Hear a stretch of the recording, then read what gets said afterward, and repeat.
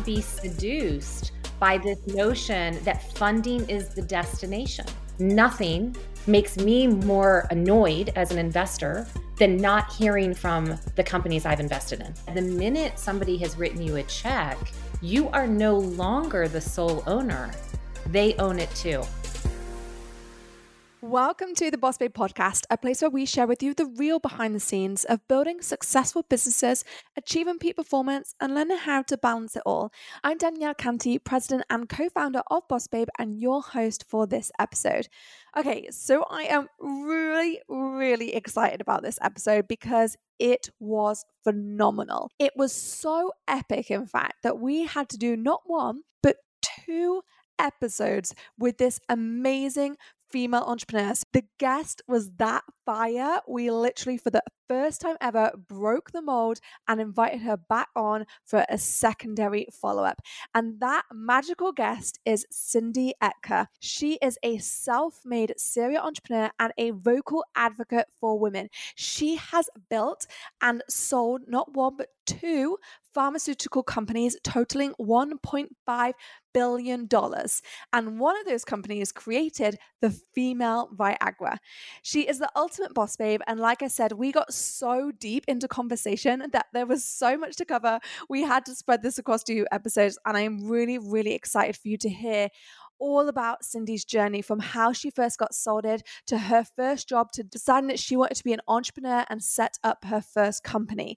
This woman is absolutely amazing, and you are going to hear the passion come through when she talks, not only about female leadership, but about entrepreneurship and about supporting women. She is absolutely incredible, and it was such an honor not only to have her on the Boss Babe podcast, but to actually really get to know her. So I know that you're going to absolutely love this episode.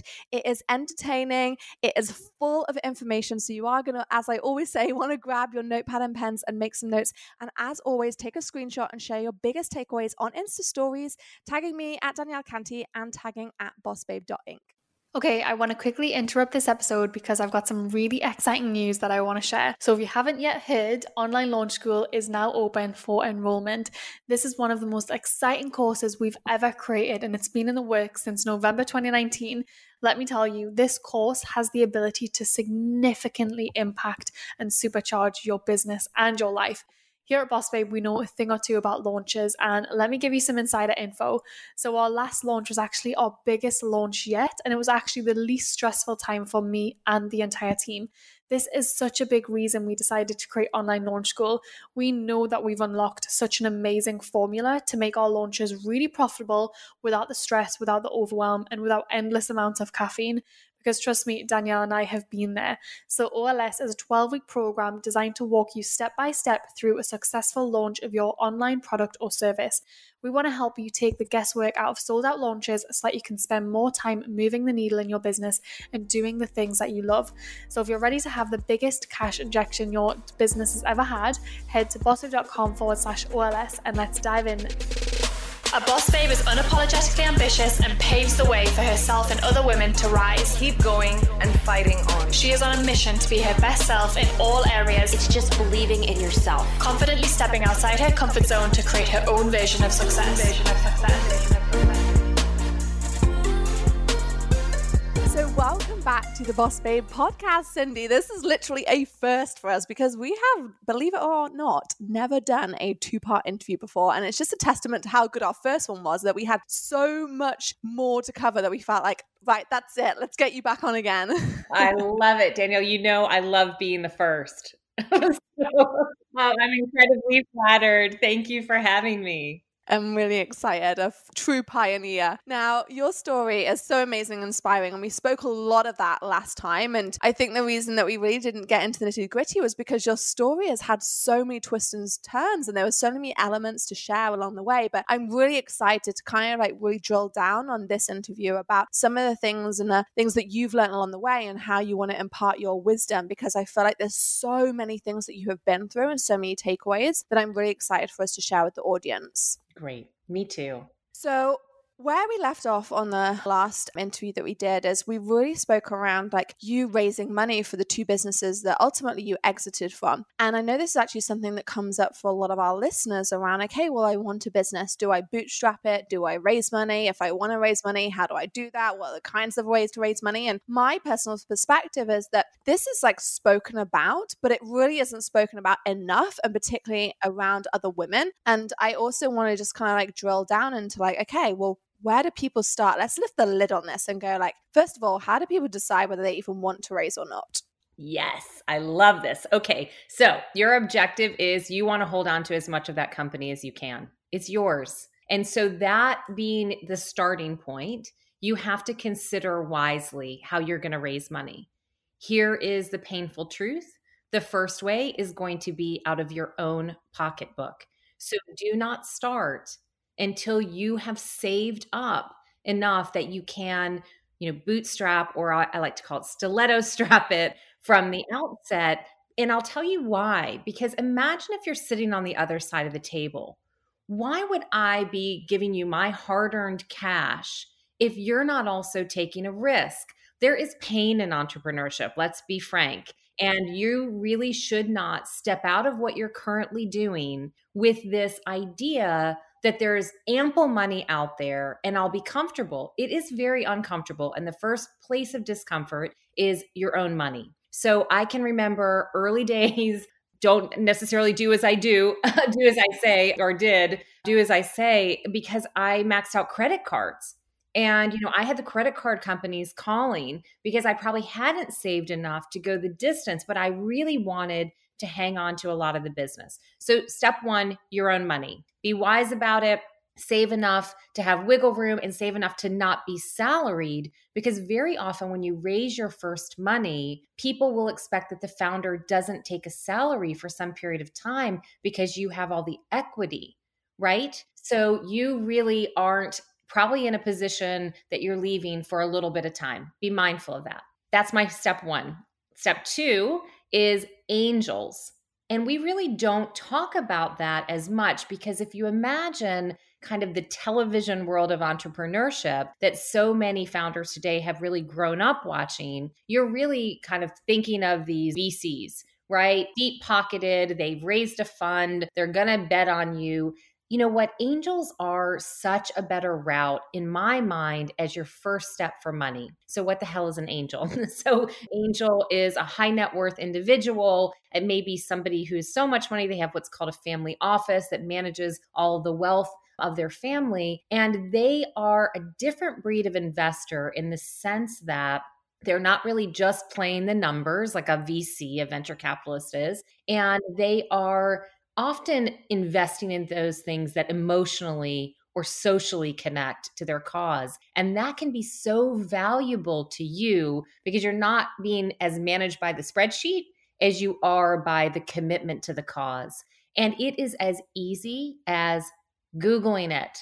So the good news for everybody listening is you literally can type into Google right now, angel investors and your town. I'm going to bet you that there's an angel network that meets and has almost their own version of Shark Tank in your town that you can go apply to pitch. You can look on Eventbrite and go to meetings with them. I know it's the COVID era, so they may be virtual, but you can get into the virtual room with them and you can really identify these people even through sources, online that list different angels and areas of interest for them. That to me is your step two. The final and maybe most distant step is traditional venture capital. I love that. Okay. I also think it's really key what you just said around the angels as well. And you were saying venture capitalists is like that numbers game, whereas sometimes like you say, you can be really strategic as well with angels. Well, you can in all of it as well. But what I like is like you can really get to know people and understand like what their passions are and like why they would want to invest in your business as well. But let's carry on and go into number 3. So let's talk about VC. Yes. Okay. So, venture capitalists have raised big funds. They're playing with other people's money and, they have a mandate, obviously, around certain areas of interest they have. They've collected money. They have to put it to work and invest it. But I will say there's wonderful VCs. So I'm making a sweeping generalization here, but there's a different sort of level of personal investment in your business from this investor type. They recognize how many small businesses are going to fail. They're counting on a few of those, unicorns to come out. And so outside of maybe reaching out and saying, hey, can you connect me to XYZ? They're probably not going to be as invested, if you will, emotionally in the business. And in that regard, I'll share from my own story.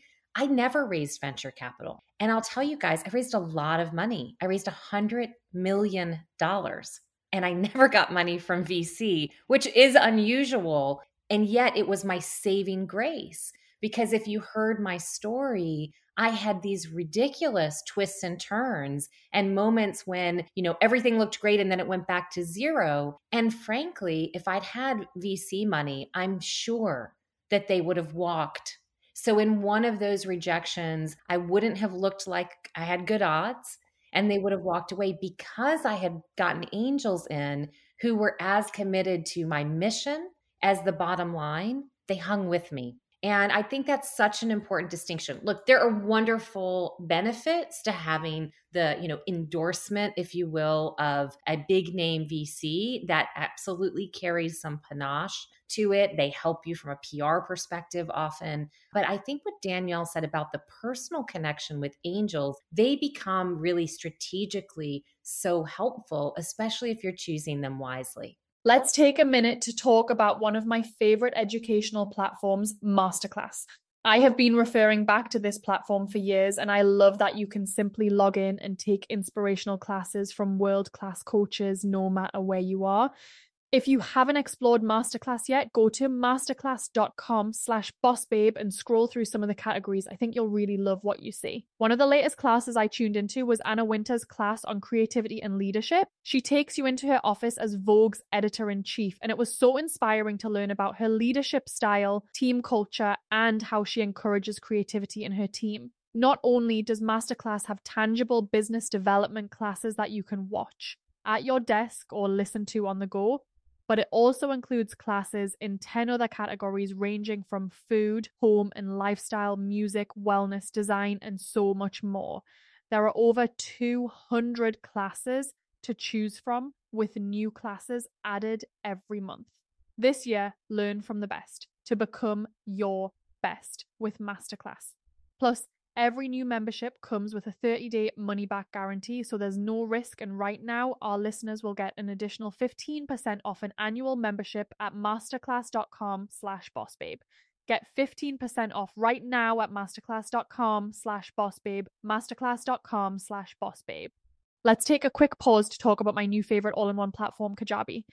You know I've been singing their praises lately because they have helped our business run so much smoother and with way less complexity, which I love. Not to mention our team couldn't be happier because now everything is in one place, so it makes collecting data, creating pages, collecting payment, all the things so much simpler. One of our mottos at Boss Babe is simplify to amplify, and Kajabi has really helped us do that this year. So of course I needed to share it here with you. It's the perfect time of year to do a bit of spring cleaning in your business, Get rid of the complexity and instead really focus on getting organized and making things as smooth as possible. I definitely recommend Kajabi to all of my clients and students. So if you're listening and haven't checked out Kajabi yet, now is the perfect time to do so because they are offering Boss Babe listeners a 30-day free trial. Go to kajabi.com/bossbabe to claim your 30-day free trial. That's kajabi.com/bossbabe.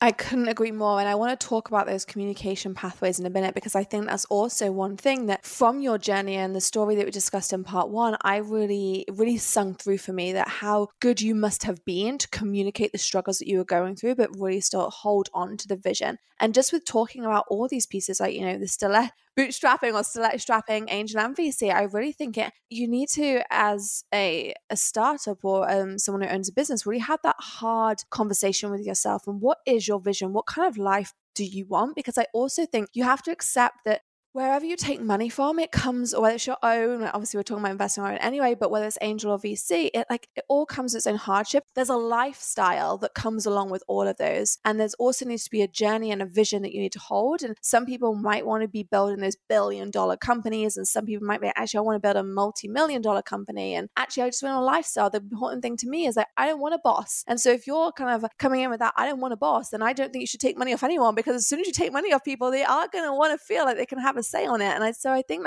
just actually assessing, taking money for me, I think can be a bit romanticized. I think it's been put in the media as oh my goodness, this company's so amazing, they've raised this much. And yes, that is really cool. It's not actually some of the behind the scenes stories that I see is well, actually things are a little bit different. And I want everyone to go into it their eyes open, being yeah, raising can be amazing, but also you have to make sure you know what you want in your life and what kind of company and structure that you want, because I think that plays into it a big amount. I'm enthusiastically nodding along to this because, do not be seduced by this notion that funding is the destination. Funding feels like, as the media reports it, that the company has arrived. But think for another second how many articles you've read about companies that have raised extraordinary amounts of money that have failed.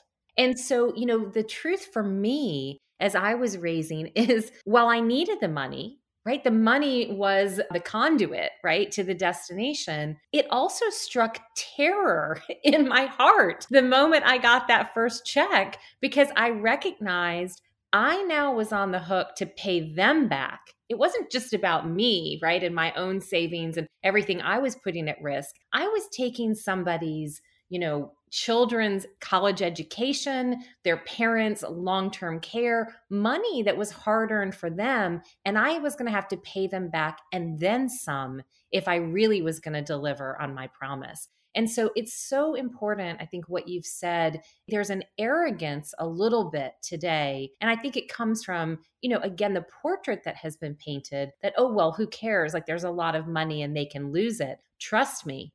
No investor feels that way once they're in there with you. And you made a good point that the minute somebody has written you a check, you are no longer the sole owner.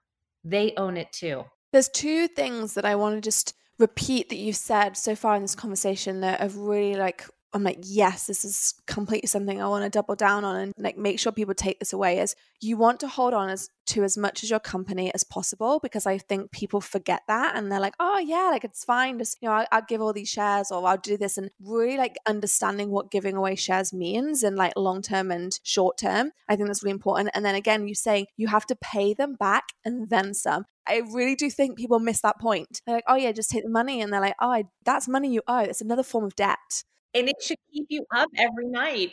Mm-hmm. I can feel that, when I'm talking to certain founders, the people who I think really, they feel that, what it means to take a check, what that means to get somebody else's hard-earned, money, and their obligation in that. And that's an important distinction, I think, for founders. You talked a little bit, you were saying you need to know exactly who you want to be. So importantly, I talked about these steps to raising money, kind of a 1, 2, 3. But before you even get there, I think, Danielle, you were making such a good point, is you need to know what that destination looks like for you. You may be building the next billion-dollar company that you want to sell in 5 years, or you may be building something that you want, to be around for 20 years and your investors' kids will come work for you, whatever that may be. But there's 3 Ps that I like to talk about. And the first one is paper towel, which is, I think, every startup story, maybe I've got your attention. So every good startup story has a napkin or a paper towel. You've sat down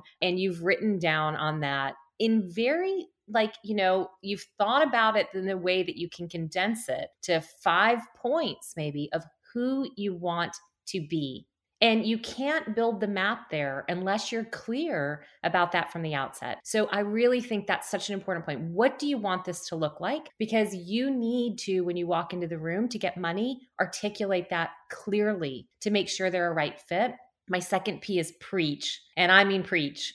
Show up in all of those rooms with those angels, tell everybody what you're trying to do. I do think that, one of the other sort of mysteries or misconceptions in entrepreneurship is, I need to keep it really close. I need to be really quiet about it because somebody else may steal it. No way. Not going to happen. No one is going to love it as much as you do. They're not going to outpace you to get there. You're already that much further along in terms of thought to get to this. Tell everybody, because it is the way that you get one person to introduce you to 3 to 5 to 7, and how you really build that network of support, investment support included, by the way. And then the last thing, and this is so important, is, and then pick wisely. And so, if you paper towel it, preach and pick very wisely, what I mean by that is, of course, your team, you're going to need to pick very wisely for who comes to build this with you, but also who your investors are. And when you are,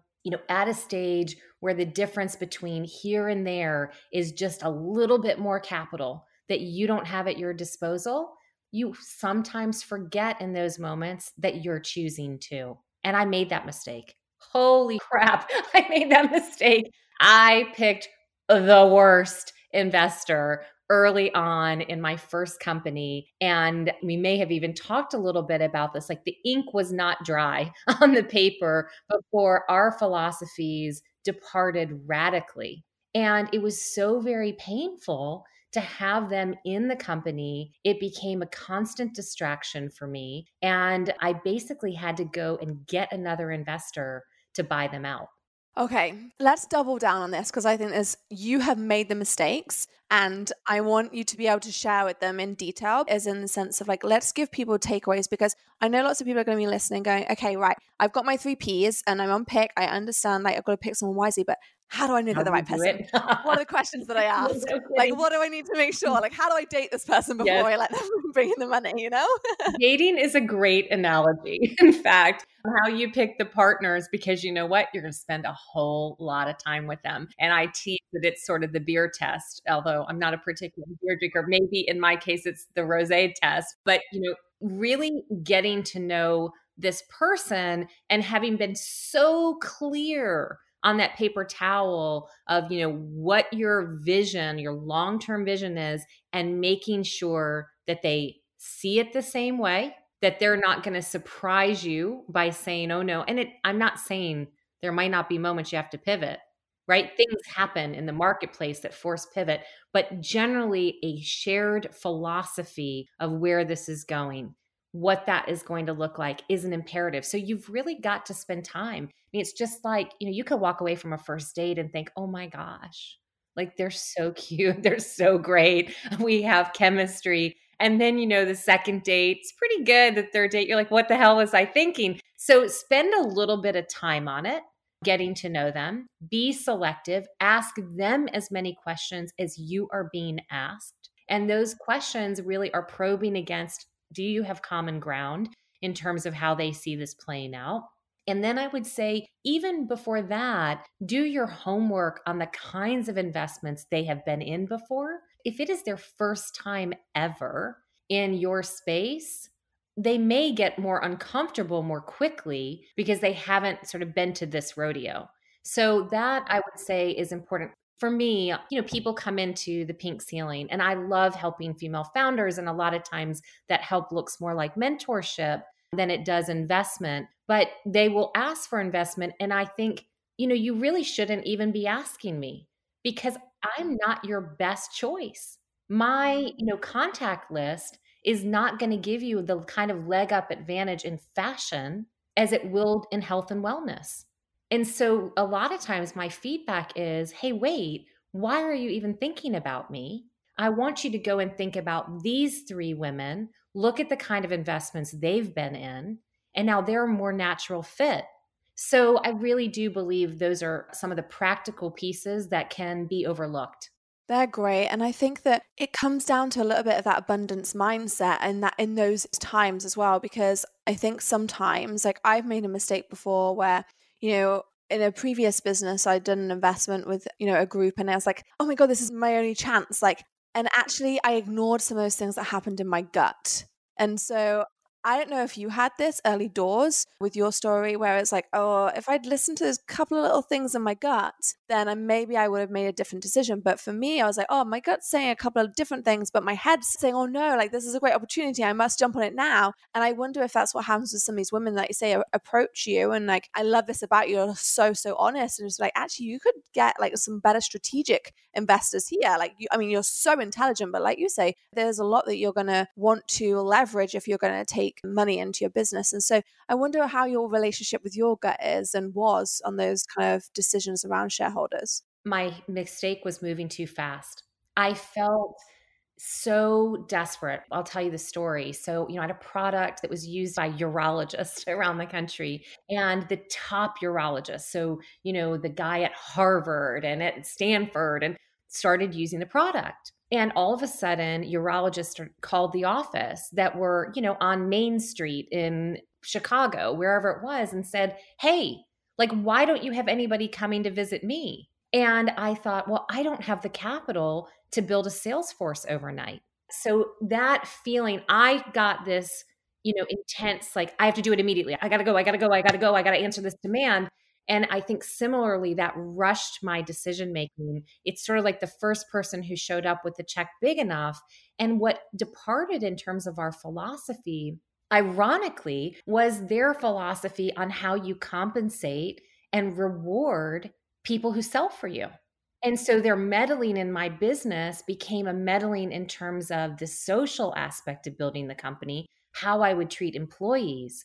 And that was not going to happen. So it was painful for sure, because we were really at odds. And, it's something that I never got to in terms of, my vision was this idea of, kind of domination in this category and being the most prescribed brand and And I really didn't get to some of those other pieces that were equally important, which are the social elements of building the business and how I would treat people. I love that. Okay, so I hope you enjoyed this episode so far. Please stay tuned as we share a bit of info about who sponsored this episode.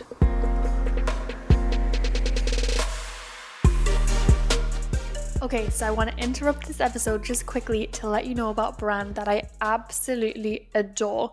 So if you've been watching my stories for the past couple of years, you'll know that I've been using this brand for a really long time, Organifi. They are some of the best healthy superfood products that I have ever found, and I am not just saying that. So a couple of my favorites include the vanilla and chocolate protein. Not only are they packed with protein and goodness, but they have digestive enzymes to help you really digest the protein properly, so you never get bloated or anything afterwards. So I love them in my morning smoothie. In fact, you probably see me share this every single morning on my stories, but I love the vanilla protein with some spinach, banana. I put some almond butter, almond milk, blended up. It is incredible, and it honestly tastes like birthday cake. It's amazing, and I have tried it with multiple different types of vanilla protein, and it does not taste the same. The Organifi protein just has such a good flavor to it. And then after workouts, I've been doing the chocolate protein, and I literally just do the protein with almond milk, nothing fancy, shake it up, and it's not only filling, but it tastes really, really good. I know some proteins can have a weird aftertaste, or they can be too sweet or whatever. This protein tastes really, really good. So those are two products that I absolutely love. On top of that, I love the chocolate gold. So it's kind of, the turmeric drinks, like golden milk drinks. It's that, but with cacao. So it tastes like a hot chocolate, but it's packed with turmeric and so much goodness. It's super low in sugar. So no matter what kind of diet you're on, it's really, really good for you. I love having it on a nighttime. And if I'm feeling hungry or I want to ensure I get a really good night's sleep, I'll just add some ghee and some honey into that, stir it up, and it's absolutely amazing. So those are a couple of my favorite products from Organifi. And if you use the code BOSSBABE, you're actually going to get 15% off. So I really recommend stocking up. They have so many different kinds of products. I'll tell you about other ones in other episodes because I don't take up too much time. But I am a big hardcore Organifi fan, and I really, really recommend it for you if you are looking for products that aren't filled with crap and are really, really good for you. So you can use the code BOSSBABE, and it's Organifi, ORGANIFI. So BOSSBABE and Organifi, and let's jump back into the episode. And we're back. Let's jump back into today's episode.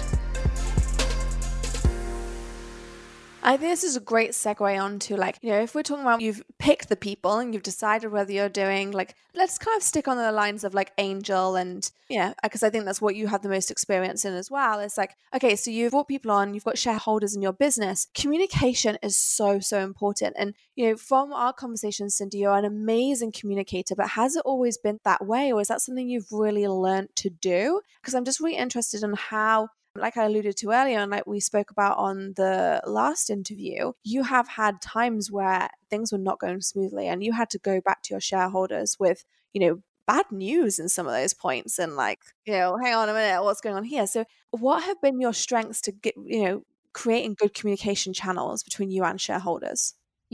I have been hyper communicative, maybe my whole life in terms of, I'm a sharer. And I would say, interestingly, probably earlier on in my career, I was muzzled a bit in that. Like my advice from others was hold some stuff back.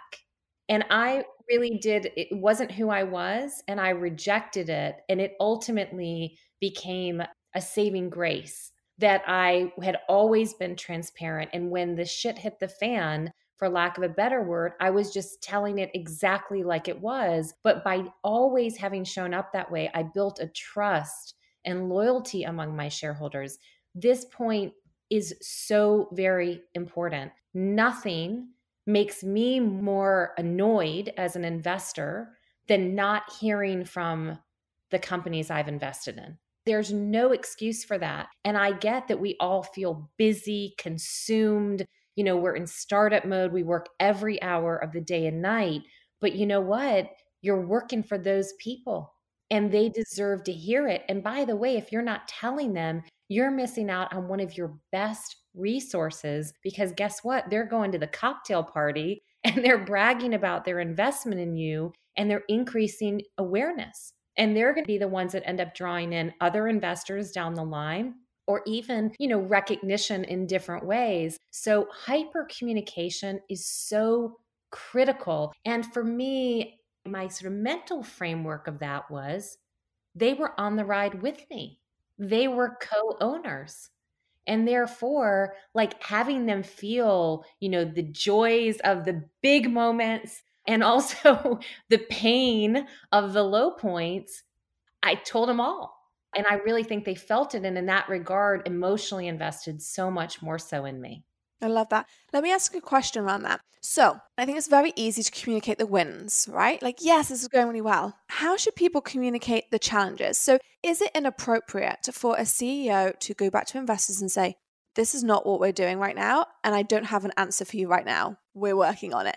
Is that appropriate or not? Or is it that shareholders want to feel like actually the CEO has got it all the time? I'm bringing this up because I can imagine lots of people during COVID, this was not anticipated by a lot of people. And it took a minute for a lot of companies to go, hang on a minute, how are we going to navigate this? We need to regroup and there's going to be situations like that are totally unexpected. And there's also going to be ones where it's oh, okay, I probably should have anticipated this if I was, a really good CEO. And so how do people balance with what they do share, but still have shareholders feeling confident in them? Yeah. So here's what I would say, and I'm going to get this expression wrong. Bad news doesn't get better with age. So the longer you hold on to bad news, actually the worse it is when you deliver it.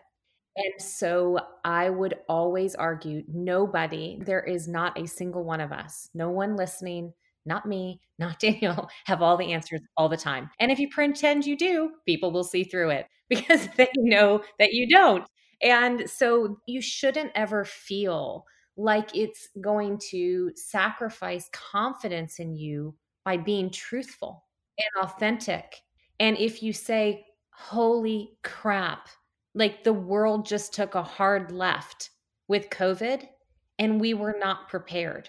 I'm working through. These are a few of the things that the team and I are discussing right now for things that we can do. I immediately got in touch with my shareholders and I said, holy crap, here's the world. Doctors' offices, which is where most of our business is conducted, are closed. And therefore, here's what we're thinking of. Here's how we're conserving cash. We've done an immediate audit. So there were things that I was communicating because we had done that quickly. But I mean, it was forward looking a little bit. Like we were getting to work on those things, but I was telling them those things. So I was assuring them, like, don't worry, like this isn't lost on me. I'm working on it right now too, but I didn't have all the answers for them. That actually is ongoing. I mean, I'm still providing these updates. You can never communicate too much. And we think there's a formula, like they just want to hear, the sort of balance sheet. They want to, again, I think more color and context into the business, the more invested they are in the outcome. I love that. I was actually going to ask you details around what you're sharing, but then also how often you are sharing it, because I know I always have our listeners in my ear going, okay, well, how often is she sending these emails, all these pieces? It never less than quarterly, ever. And I would argue that in a moment like COVID, more frequently, right? So whenever something new and significant is unrolling, I'm out there with it. When there's press, communicate it. Ask them to share it with all of their friends. Like never feel like there's a cadence, like, oh, it's the quarterly shareholder communication and I'll just save it for that. No way. Like, why wouldn't you? It's a little bit like a consumer good, right? You would surprise and delight. Why wouldn't I surprise and delight with new news? And someone I'm going to go back to, bad news doesn't get better with age. So if there's bad news, I tell it quickly, but never less than quarterly. Yeah, I think that's really, really important. And like you say, just building that really solid relationship. And do you sometimes hold, all your shareholders, I think I know the answer to this, but are all your shareholders on your board? Or do you treat those completely differently? Tell us the difference as well, because I think that's going to be something that comes up for people. Yeah. So no, they're not all on my board. Because I raised that much money through angels, I have a pretty complicated cap table in terms of the number of people who came in. I see that as an asset, actually. A lot of people see that as a pain in the ass. I don't mind it. I think I have an amazing squad all over the country. So from a board perspective, similarly, there are regular board meetings, and I always send to my board first the shareholder communication and let them have a look at it too, just in case there's anything we've discussed that they also want to be included. So those are, good tips. Going back for just a second, I will just say this discipline with investors, when you're hoping for them to become an investor, so potential investors, is also really smart. They may have turned you down. Doesn't mean you don't put them on the distribution list for updates. And I'm not saying they're shareholder updates, but they're a condensed version of, hey, everybody, letting you know how we're doing. There was a great article of this, da, da, da. And if you stay on their radar, just imagine their life. They have people come in every day with ideas. You've got to cut through. And one of the ways you do that is by persistent communication. You stay top of mind, and you'll be surprised how they're watching you. I love that. And just because so many people as well, there's this misconception that, okay, I'm raising money and everyone, you just get it on the first person you pitch, right? It's not like that. And you hear stories over and over again of pitching 40, 100 times before actually getting, given the money that you're after. And I think that is also just really, really important for people to know when they are thinking about raising in either capacity, as I say, get used to those no's, but they're not completely they also might not be no's forever, like you're saying, stay in the loop. Maybe that's part of their test as well, right? Maybe some of them are no, I'm going to say no. I'm going to see what this actually looks like, what the actions are versus what the story is just in front of me when I'm looking. That's right. For sure. I'll brag for a second on my fiance, who's also an entrepreneur and has been for years. When we first started dating, and I would tell people, oh, I'm dating somebody new. They'd say, oh, who are you dating? And I would tell them, and they're like, oh yeah, I get his updates. And I was like, you were an investor in him? They say, no, I didn't invest, but I get his updates. And they could almost recite back to me how the company was doing. And I thought, how remarkable that they hadn't invested, but they knew him. And when that time came, whether or not they had ever invested in him, when he sold his business, a lot of them who weren't even investors were making introductions to partners. So, we sometimes take a no, and I know we all are worried about am I being intrusive?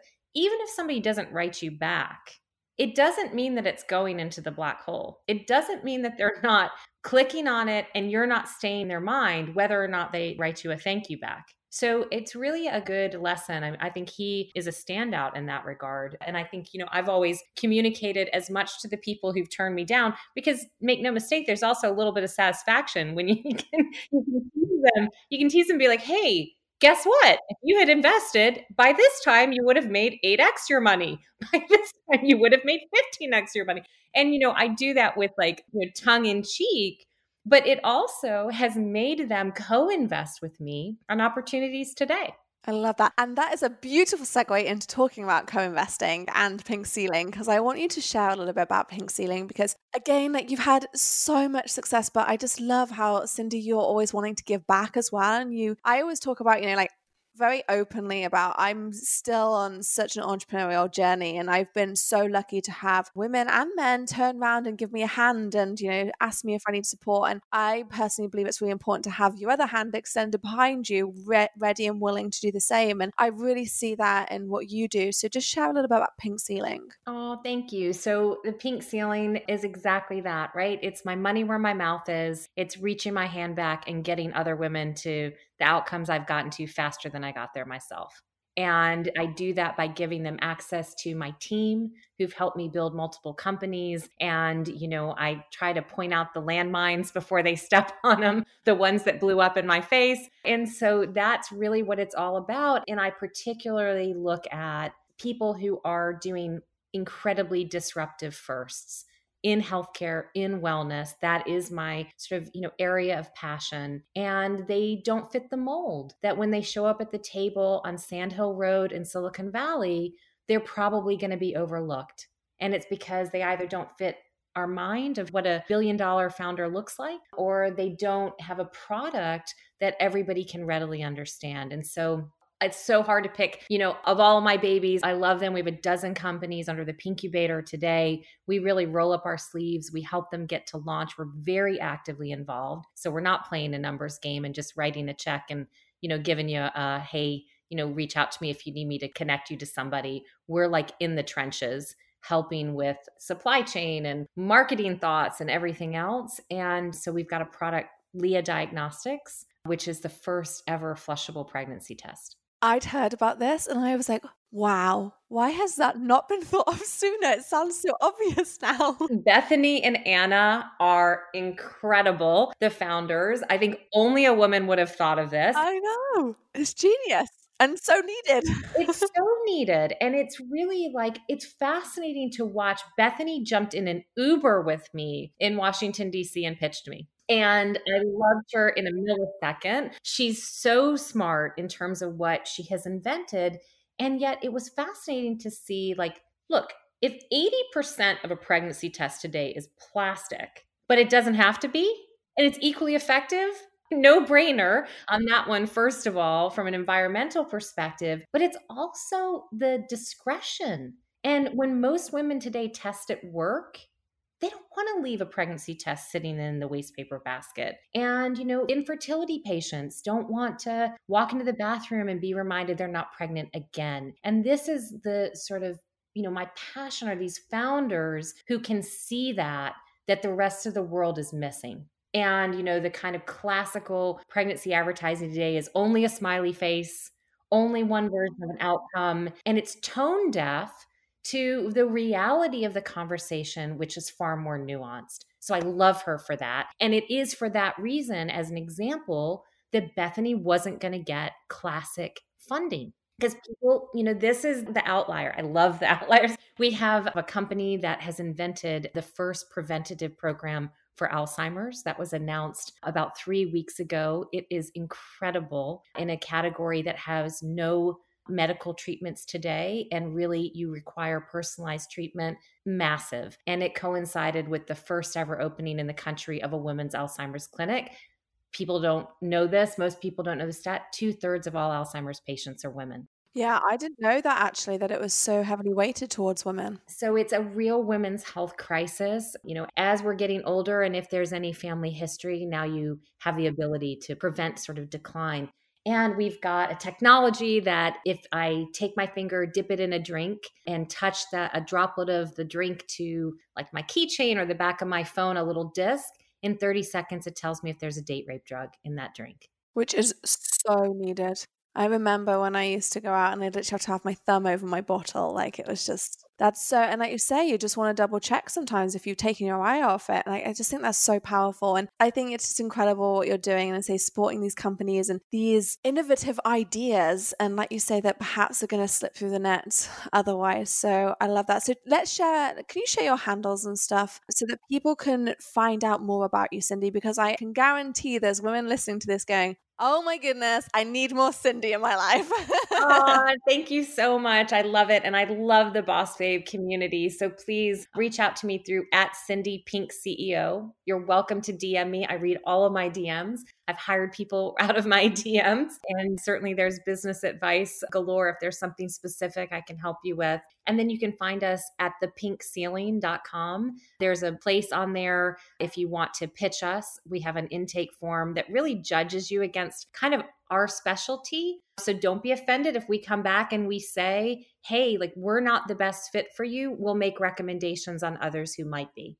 I love that. Well, thank you so much. And please, if you have listened and loved today's interview as much as I have, please share your takeaways. Tag Cindy on the handles that she just shared. Tag myself at Danielle Canty and tag at bossbabe.inc, because we love reading them. We love hearing like what you've taken from this interview and how you can apply it. So thank you again, Cindy, for part 2. Woo! Literally a first, as you love. And you're so good at. Thank you so much for joining us. If you loved this episode, please subscribe, download a few more, and please leave us a review. I really want to hear what you enjoyed, what your main takeaways were, and I also want to know what you want to hear us talk about next. To say thanks for leaving us a review, we'll send you a copy of the Boss Babe 25. The Boss Babe 25 is the 25 essential resources you need for personal and professional growth. It covers everything from our favourite rituals, books, and hacks. If you want a copy, just leave us a review, screenshot it, and send to podcast@bossbabe.com. We will then email you a copy ASAP. And since we love Instagram, you can go to the hashtag #TheBossBabePodcast and find our latest post and leave a question in the comments. We love reading through the comments, and we'll make sure to answer it on our next podcast.